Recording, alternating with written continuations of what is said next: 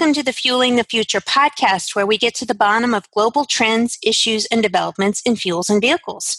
Are you looking for real insight and analysis from the industry's top experts? Are you trying to stay ahead of the tea leaves? Then you're in the right place. My name is Tammy Klein, and with me today is Graham Curry, and we're going to talk about an article that he wrote, which is also on the website, which I will link to, called Lies, Damned Lies, AV, Shared Mobility, and Urban Transit Futures. Graham, welcome to the program. Hi, Tammy.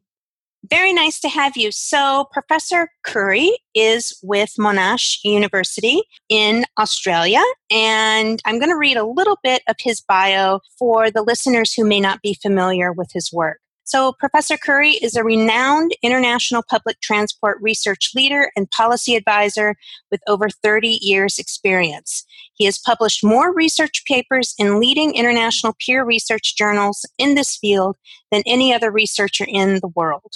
He is the founder of the World Transit Research Clearinghouse, which I use, by the way, which has consolidated all research in this field into a single accessible source and is now used by over 8,000 towns and cities in over 170 countries worldwide. Professor Curry has worked for some of the world's leading public transport operators, including London Transport, and he has managed numerous public transport research and development projects internationally. Professor Curry's experience spans project management, demand forecasting, planning methods in public transport, regulatory reviews, efficiency and performance benchmarking training, market research, investment appraisal, and financial and economic analysis. Graham is also a specialist advisor to international agencies on planning transport for special events and has worked at all the Summer Olympic Games since 1996 and the Hajj pilgrimage in Mecca. Graham holds one of the world's first full professorships specializing in public transport, and in this role he aims to develop knowledge and training for the public transport profession on a national and international basis. Again, Professor Curry, welcome to the program. Thanks so much for doing this. Good to be here. Okay, so let's get into it. You wrote the article, Lies, Damn Lies, et cetera, et cetera. Can you tell the listeners who may not be familiar with this article, what the main themes were in the article and what motivated you to write it? At the moment, world discussion about transport has been focusing on some very exciting new technologies, such as autonomous vehicles, and also with great interest on the shared mobility area, shared use of vehicles and so forth. As a person who's worked with cities and their transport systems and with humans and their behavior in transport, I think there's quite a big disconnect between what the current view is about these things and reality. And I would even go as far as to say that the current way of thinking about these modes, autonomous vehicles, shared mobility, are almost lies. And my purpose in the article was to say it like it is, because these are both wonderful opportunities, but if we think about them the wrong way, they could be used for bad things. And I wanted to refocus the discussion around what's really important about the future of cities and how we're going to get them to work. And I think there's a danger that we're going in the wrong direction with the current thinking. So the article talks about a number of aspects of this. Firstly, autonomous vehicles have been widely seen to be a solution to many future transport problems. But my major concern about them is, well, firstly, we don't even know if they can work. There's very few of them on planet Earth. California has 38 million cars. So it's a little bit early to say they're going to take over. The main problem I have, though, with them is that with the growth of cities, we have a huge volume problem. We need to be extremely efficient. Since 2007, the majority of humankind lives in cities, and by 2030, that population will double. So we have a huge growth problem, yet we're not really expanding the roads in cities, and we can't because they'll make those cities even worse, horrible congested places. There's a reasonable chance that autonomous vehicles, as they're currently thought of, won't solve any of those problems. In particular, we need to have shared occupancy of vehicles to make them efficient. And autonomous vehicles are in danger of having occupancy below 1. And I think there's a danger that human beings won't share autonomous vehicles. By that I mean there will be no more than one person in each one. And indeed, because they can reposition on their own, the average occupancy will go below one. And this is exactly the opposite of what we need for cities. Furthermore, I'm concerned about the word shared mobility, because I think the word is a lie. It implies sharing and indeed ownership and use of the vehicle itself in terms of ownership can be shared, but not necessarily the occupancy at all. And a great example of this is the Uber Lyft shared occupancy vehicles. Average occupancy currently from California is about 1.6. That includes the driver, though. So, in other words, when the vehicle's on the road driving, it's only occupied 60% of the time. So, for 40% of the time, those vehicles are just adding to congestion. And then we have other shared modes, or so-called shared modes, such as bike share. Well, they're not tandem bikes, they're single bikes. They are completely not sharing. And so, in other words, the occupancy is only ever one. And what we need in growing cities is to have many people in one vehicle. Otherwise, they literally will not be able to operate because of the scale of the growth we have. So the irony of this as well is that other modes, which do involve lots of shared use within the vehicle, such as public transport, are not called shared modes. They're excluded from the word shared mobility. So I see a lot of this as a lie that we're commonly all believing. Now, don't get me wrong, autonomous vehicles are tremendously clever stuff. We are using the epitome of human knowledge to get these vehicles to work. Also, the way that we run technology for things like Uber and Lyft, tremendously wonderful human interaction of how to understand in time and space how to use vehicles. But I think they're all based currently on a lie. And until we get our technology to work in the right direction, we're in danger of making the problems we have in our cities worse. And I think we need to move in the right direction with these technologies and get our clever people to be working on the real problem, which is growing cities and the need to have shared occupancy of vehicles. So, to that end, especially when you talk about shared mobility as a lie, can you talk about this concept of the hype cycle, which you talk about and discuss in the article? And by the way, I feel like I've seen different versions of the hype cycle just when it comes to private mobility or fuels and vehicles, and I feel like to some degree I see it a little bit with electrification. So I'll let you comment on that. But can you talk about this concept of the hype cycle? Yes, so I've been trying to understand the development of these new technologies in some kind of context. And as an academic, I've been looking around for how we can understand the development of new technologies. And there is actually a website run by a consultancy called Gartner. And this website is updated every year. And all new technologies, including electric vehicles, as you say, including smartphones, including everything that we use, has been monitored by Gartner over time. What the hype cycle is, it's a recognition that over time, the visibility of new technologies varies. Particularly at the start, you have a technology trigger, and then we get this huge amount of visibility and excitement, increasing its visibility as people get excited about the possibility. This is fueled partly by the technologists who want to sell their technology, but what we have is a huge increase in visibility to what we call the peak of inflated expectations, where we realize people are talking about the technologies that are quite unrealistic, that are quite untried, but it's about excitement, But we get over this peak of inflated expectations quickly, and then we start realizing that, hey, the world isn't going to be that easy, and this technology needs to be developed. And we then come down the visibility slope, if you like, to what's called the trough of disillusionment.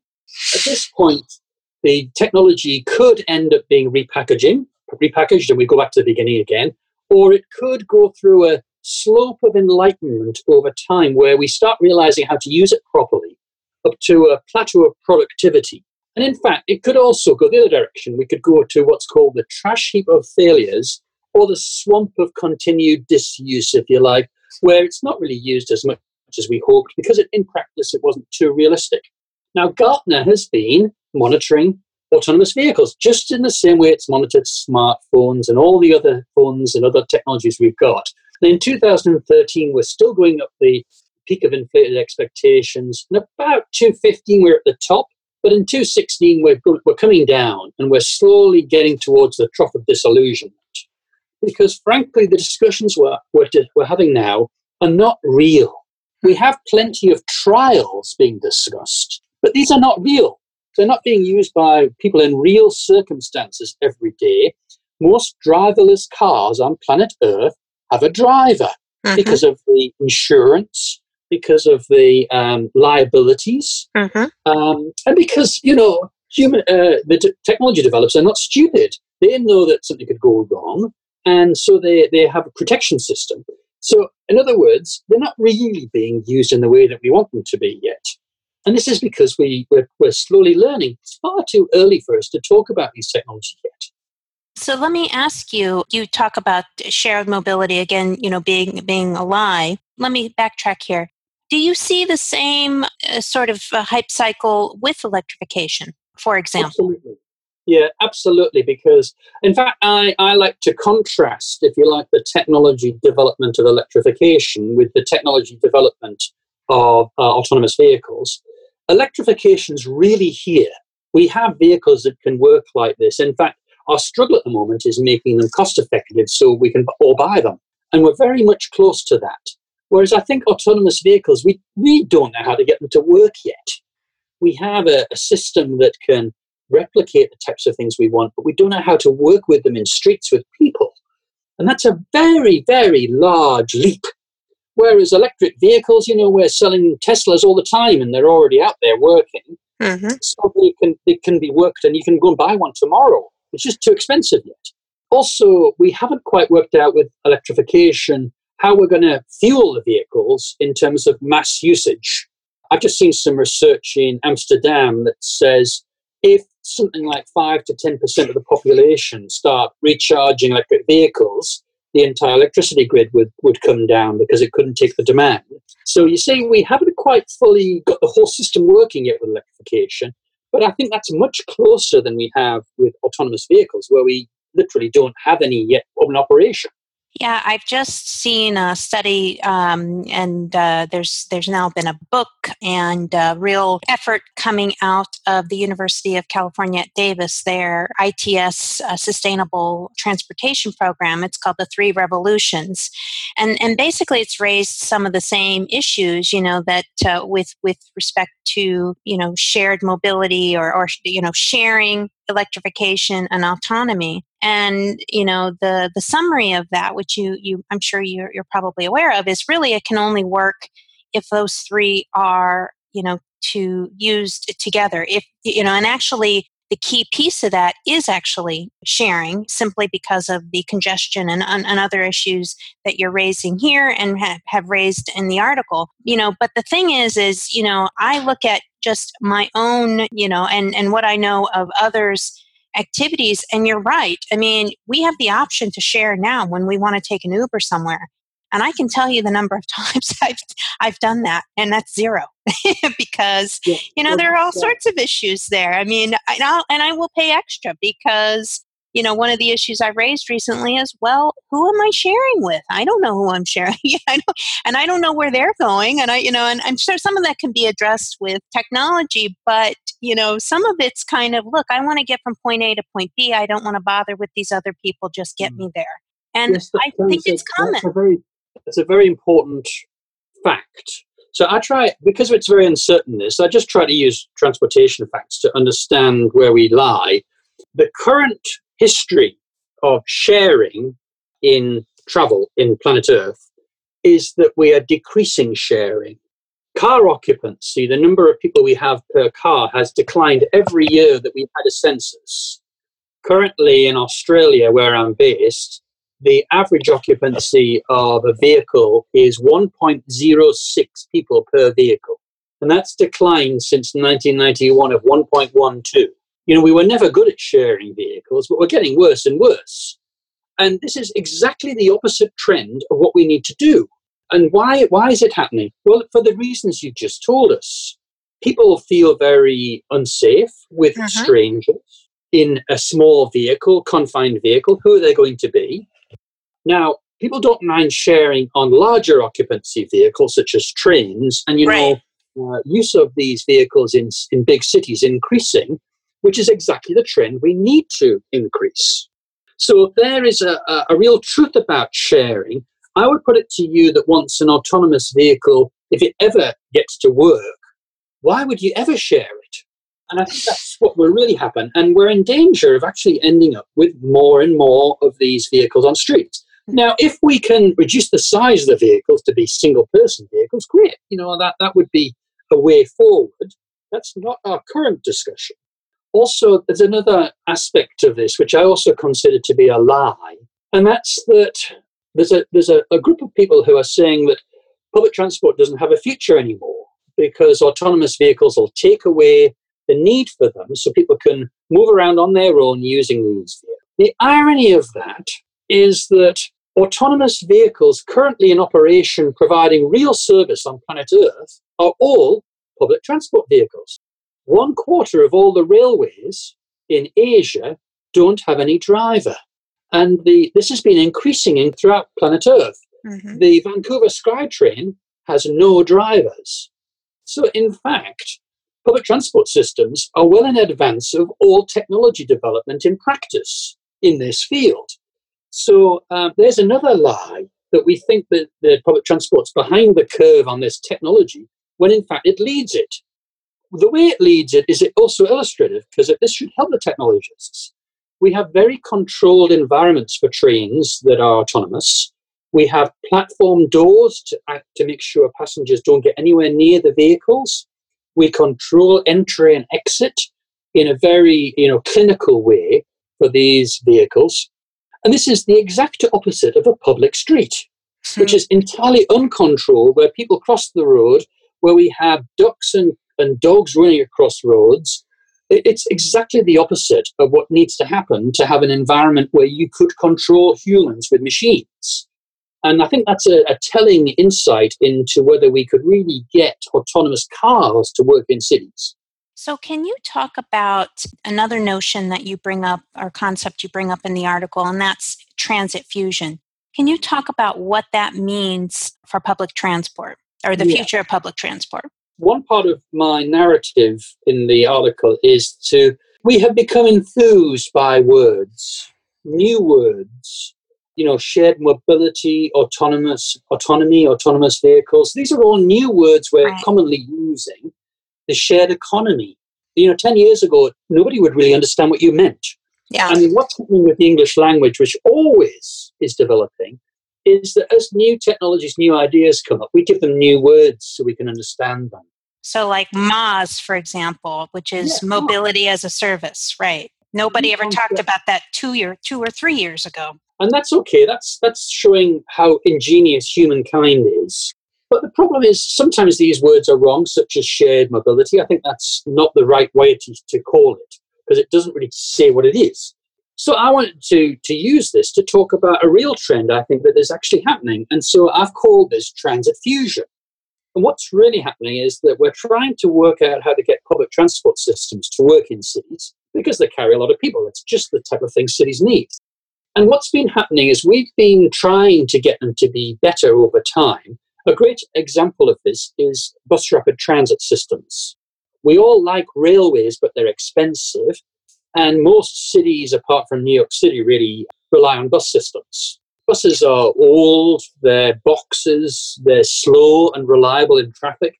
What we really want is railways everywhere. So what's been happening is we've been trying to make rubber-tired railways with our bus systems using bus rapid transit technology. Now, I call this transit fusion, which is really a process of taking the good things of technology, such as high-frequency segregated rights of way, which is what a railway track is. There's no cars holding trains up. Mm-hmm. Well, there's no reason why buses have to be held up either. We can have bus lanes or busways. In Brisbane, in Australia, we have a busway where the bus is running every 12 seconds. In Bogota, in South America, We have buses carrying 40,000 people an hour, which, there isn't too many railways in North America can carry that. And we do it by having platform doors and mass entry and exit, just the types of technology which enable fast, frequent, easy to get access services. And you've mentioned MaaS, mobility as a service, and new development about making it very easy for people to select any mobility they wish. And one of the problems we have with public transport is, how do you get a ticket? How do I go about the process of validating tickets? Why do I have to do that? Well, MaaS gives you this freedom of mobility to purchase anything using technology. And this is another example of transit fusion, where we're using new technology just to show us how easy it is to get to use things. A last example would be information. Now we can use smartphones in real time to tell us where the vehicles are that we were waiting for. It takes out the anxiety of waiting, of having to wait. And we can get those vehicles to tell us where they are. And so transit fusion really is something that's been already happening and will happen in the future, which is using these new clever technologies to make it easy for us to do the right thing for cities, to have shared occupancy in large volume, and to take the anxiety away from those trips, including things like personal safety and security. So I think that's a new way of looking at this technology, which is a progressive way. So do you think that cities collectively are, where do you think cities stand when it comes to public transport? Do you think that they are sort of taken in by this notion of shared mobility and autonomy? In other words, is the attention that's being focused, on this concept, is it somehow taking away from the investments, the R&D, the design work, whatever you want to call it, that really does need to be done in public transport? Or are they really just sort of separate parallel tracks? Is the autonomy issue really detracting from in a real impactful way from the things that need to be done in cities to improve and expand public transport? Yes, I think there's a great danger here. We are focusing on the wrong priority. I think most discussion of autonomous vehicles currently is focusing on the car, but I'm not sure the car is even the solution. There's no acknowledgement that in the real world, carrying millions of people every day, most autonomous vehicles are trains. And I do think there's a case to be said that part of this drive towards new technologies, autonomous vehicles, is the motor car industry protecting its patch, trying to make sure it has a future, when the truth is it's in a great deal of stress, which is a great misfortune, because I think it could rethink itself and come into this space. I think the people that run cities, quite frankly, have a lot on and a lot of pressure themselves. They understand the discussion around autonomous vehicles and are pressured by the regulatory problems they face in dealing with new mobility modes like Uber and Lyft. I think they need to refocus on the public purpose, the public requirement to make sure cities work so that they can be, core of the economy, and increase jobs and employment, and have active cities that people want to live in. To do that, having streets full of cars, whether they're autonomous or even with drivers in them, is risking livability, risking economic productivity. We effectively, New York City could not run without its trains. And we need to recognize how efficient that is. And as cities are growing, that's the way we should be refocusing ourselves.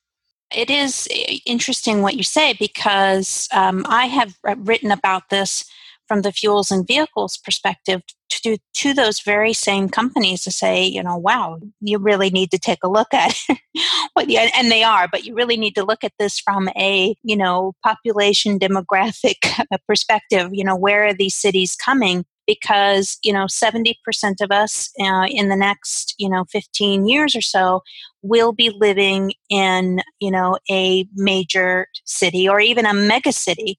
And so if you look at that, and you look at the projections on the growth of the global car fleet, and that's just, light duty vehicles, basically, that's about 130% growth. And it's not all in Asia. I mean, the assumption is that a lot of it is in Asia, but not all of it. So, what are you going to do with, all of these cars? And then in many cities, you still have issues with air pollution, very serious. And then, it's the cities, I think, that are going to bear a great deal of the burden, I think, in terms of ultimately reducing, climate change and or mitigating climate change, especially from the transport sector. So when I look at all of that, just those four simple pieces, I don't get how there can be, vehicles in the city, because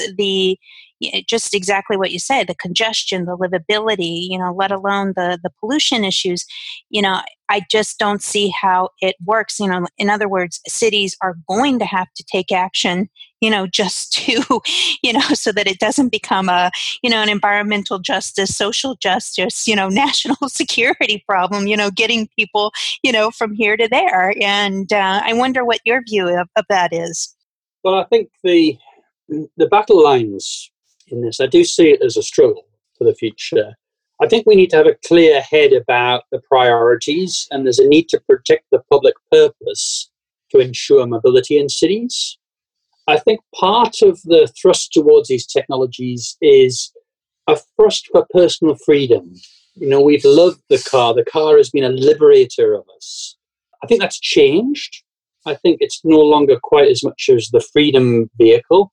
I do feel as though there is an economic divide between the haves and the have-nots, and the haves wanting to have freedom for personal mobility and to use autonomous cars as they wish. I do think, the Teslas being the expensive vehicles and them wanting to be able to do that and use those is part of this richer guys wanting to have freedom to do what they wish. But there's also a need to protect the public purpose.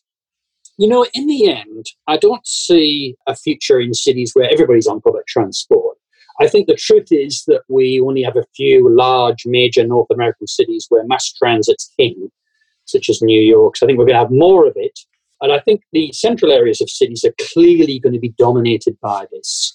Whereas the suburbs and the fringes of cities and rural areas will clearly be still dominated by cars.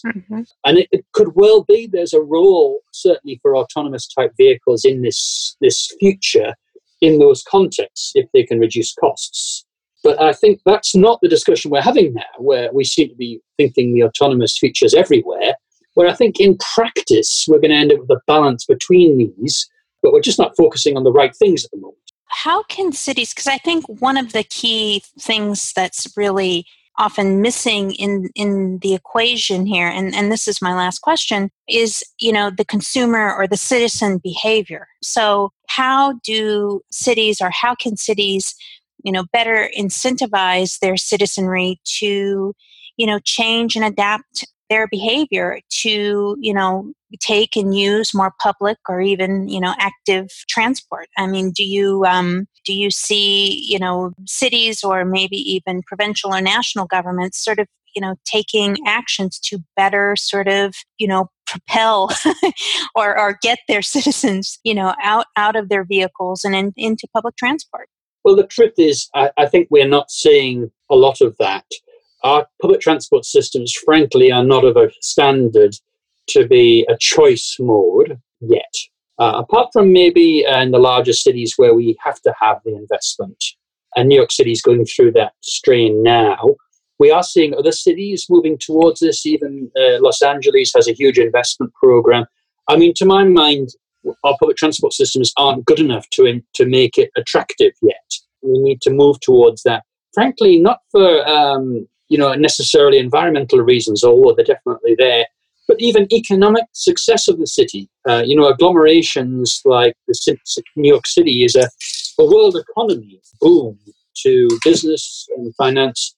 And all of the larger successful world financial centers are all based around public transport systems because of the agglomeration you can successfully have. So we need to have investment. But as I say, I think cities really aren't doing this yet. I would like them to, but really the truth is still the truth. Mm-hmm. These cities are growing and they will have no choice but to have high volume carriers. So I think it will happen either way, begrudgingly putting money in. And frankly, this idea you can privatize mobility around an autonomous vehicle just isn't going to work in cities. And it'll become increasingly obvious. Mm-hmm. So, but I do have a long-term time frame in my head. As growth continues, it'll become increasingly obvious that we need to move this way. And although the current discourse is not this way, I think the facts will always tell. If you're privy to say, what kind of timeline do you have in your head? And have you ever, or do you have a sense of what kind of investment? I know it will be individualized for cities, but in terms of making that investment into upgrading, improving, expanding public transport to address citizen needs, get them out of their cars, so on and so forth, make it adequate. What kind of numbers are we ultimately talking? The answer to that question depends on what we're trying to achieve. Yeah. I think we shouldn't all think that all cities are going to be the same way. I think we have some cities in the world where public transport is the dominant mode. And those cities have an urban form and a scale that have always required that. And you can talk about Paris, London, Zurich, New York City, cities where they have no choice to have this. And then at the other end of the scale, we have cities with car dominance.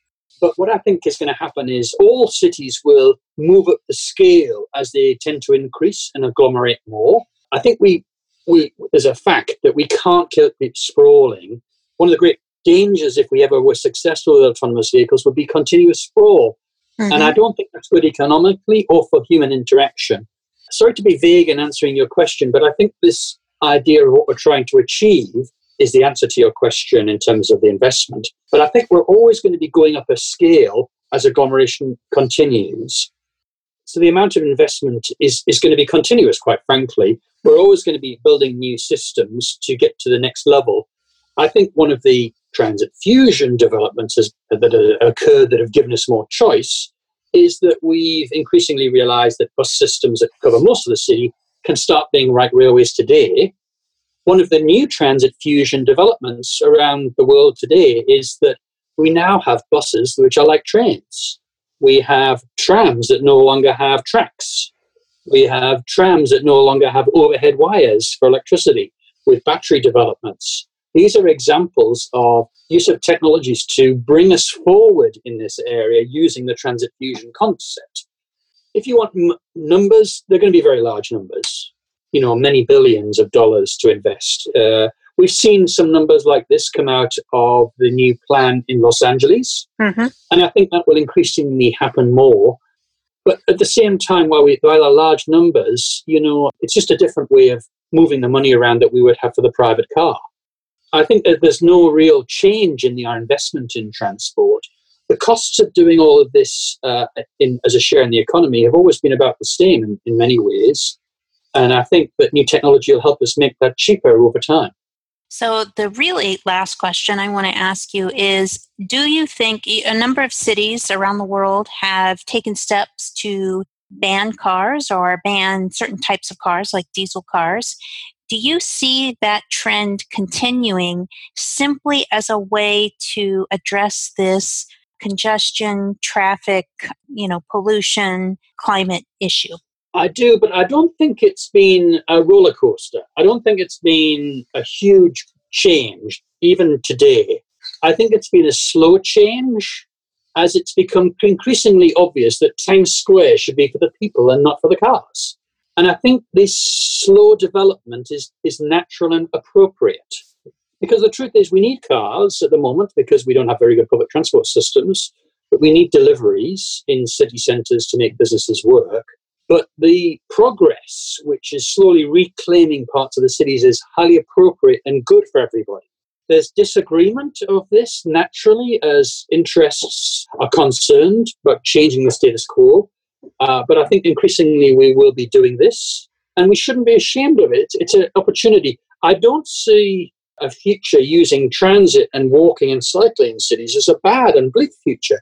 I see it's going to be making those cities better and better, and that people will have a better lifestyle with more opportunities in cities which are easier to get around and where there are more opportunities for work and pleasure. All right, we'll end it there. That's the show. Thanks for listening. I want to thank Professor Curry so much for being on the show today. It was a pleasure to talk with you. Thanks, Tammy. So please do us a favor before you go today. Head over to iTunes and rate this podcast. This is huge for us in terms of improving our ranking and keeping the show visible so that other people can discover it and hopefully also benefit from it. Thanks ahead of time for helping out. And if you're looking for more insight and analysis on future fuels and vehicles, sign up for my free newsletter at futurefuelstrategies.com. Thanks again.